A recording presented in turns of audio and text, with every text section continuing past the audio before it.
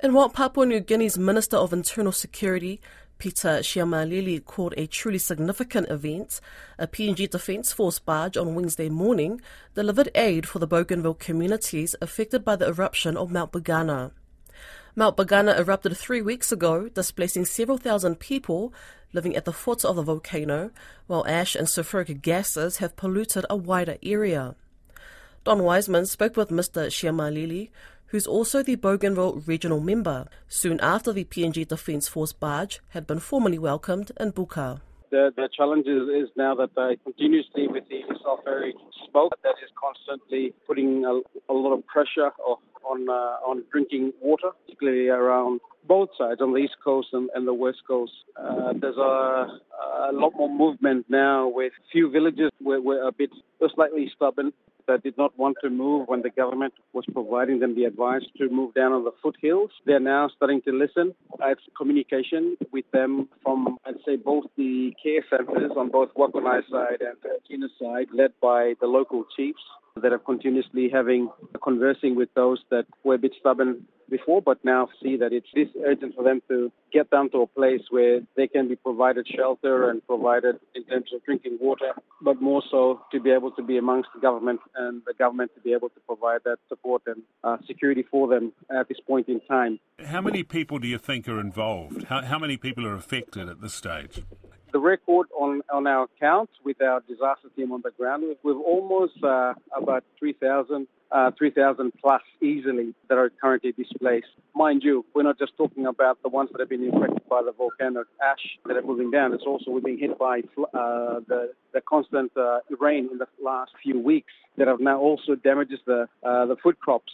So altogether, like just from the volcano itself and also from the flooding, you're closely looking at about 8,000 people being impacted from both the volcano plus the flooding. Because we're all from the same area. The South Bougainville has been impacted by both the volcano and the flooding, the constant rain. So today, aid was delivered by the Defence Force. That's presumably sorely needed. Yeah, no, absolutely. So what's been delivered today is both food items, a few food items that have come from Rabaul, but also a lot of the non-food items like basic utensils, eating utensils, plastic containers for water, mosquito nets, more canvases, but a lot of non-food items at this stage.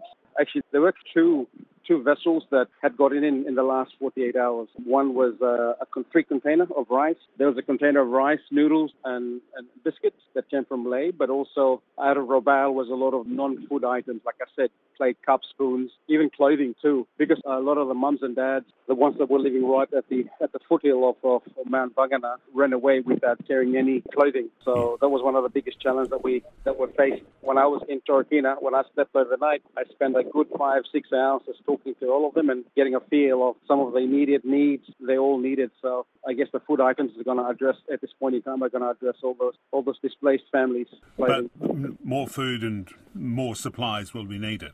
Yes, absolutely. So we're going to round up more food. I think this is an opportunity for the whole of Bougainville. I believe we've encouraged the northern part of Bougainville, especially in villages that have not had any impact, to start rallying up the support to get some food crops is what we would need to supply back to both Wakunai and Torokina.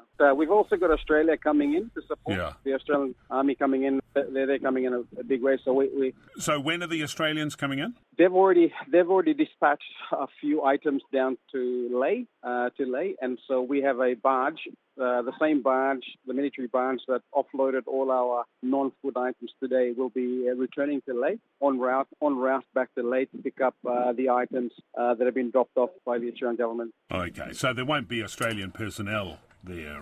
No. So they'll be supporting through our PNG Defence Force. So today was a very significant day because today we officially welcome back the PNG Defence Force team back on the ground on Bougainville. So it was a significant event that happened today on Bougainville. After 23 years since the PNG Defence Force left Bougainville, today they officially came into port and they dock and they allowed all the relief supply back on the island, and they'll be providing some logistic support for the next few months.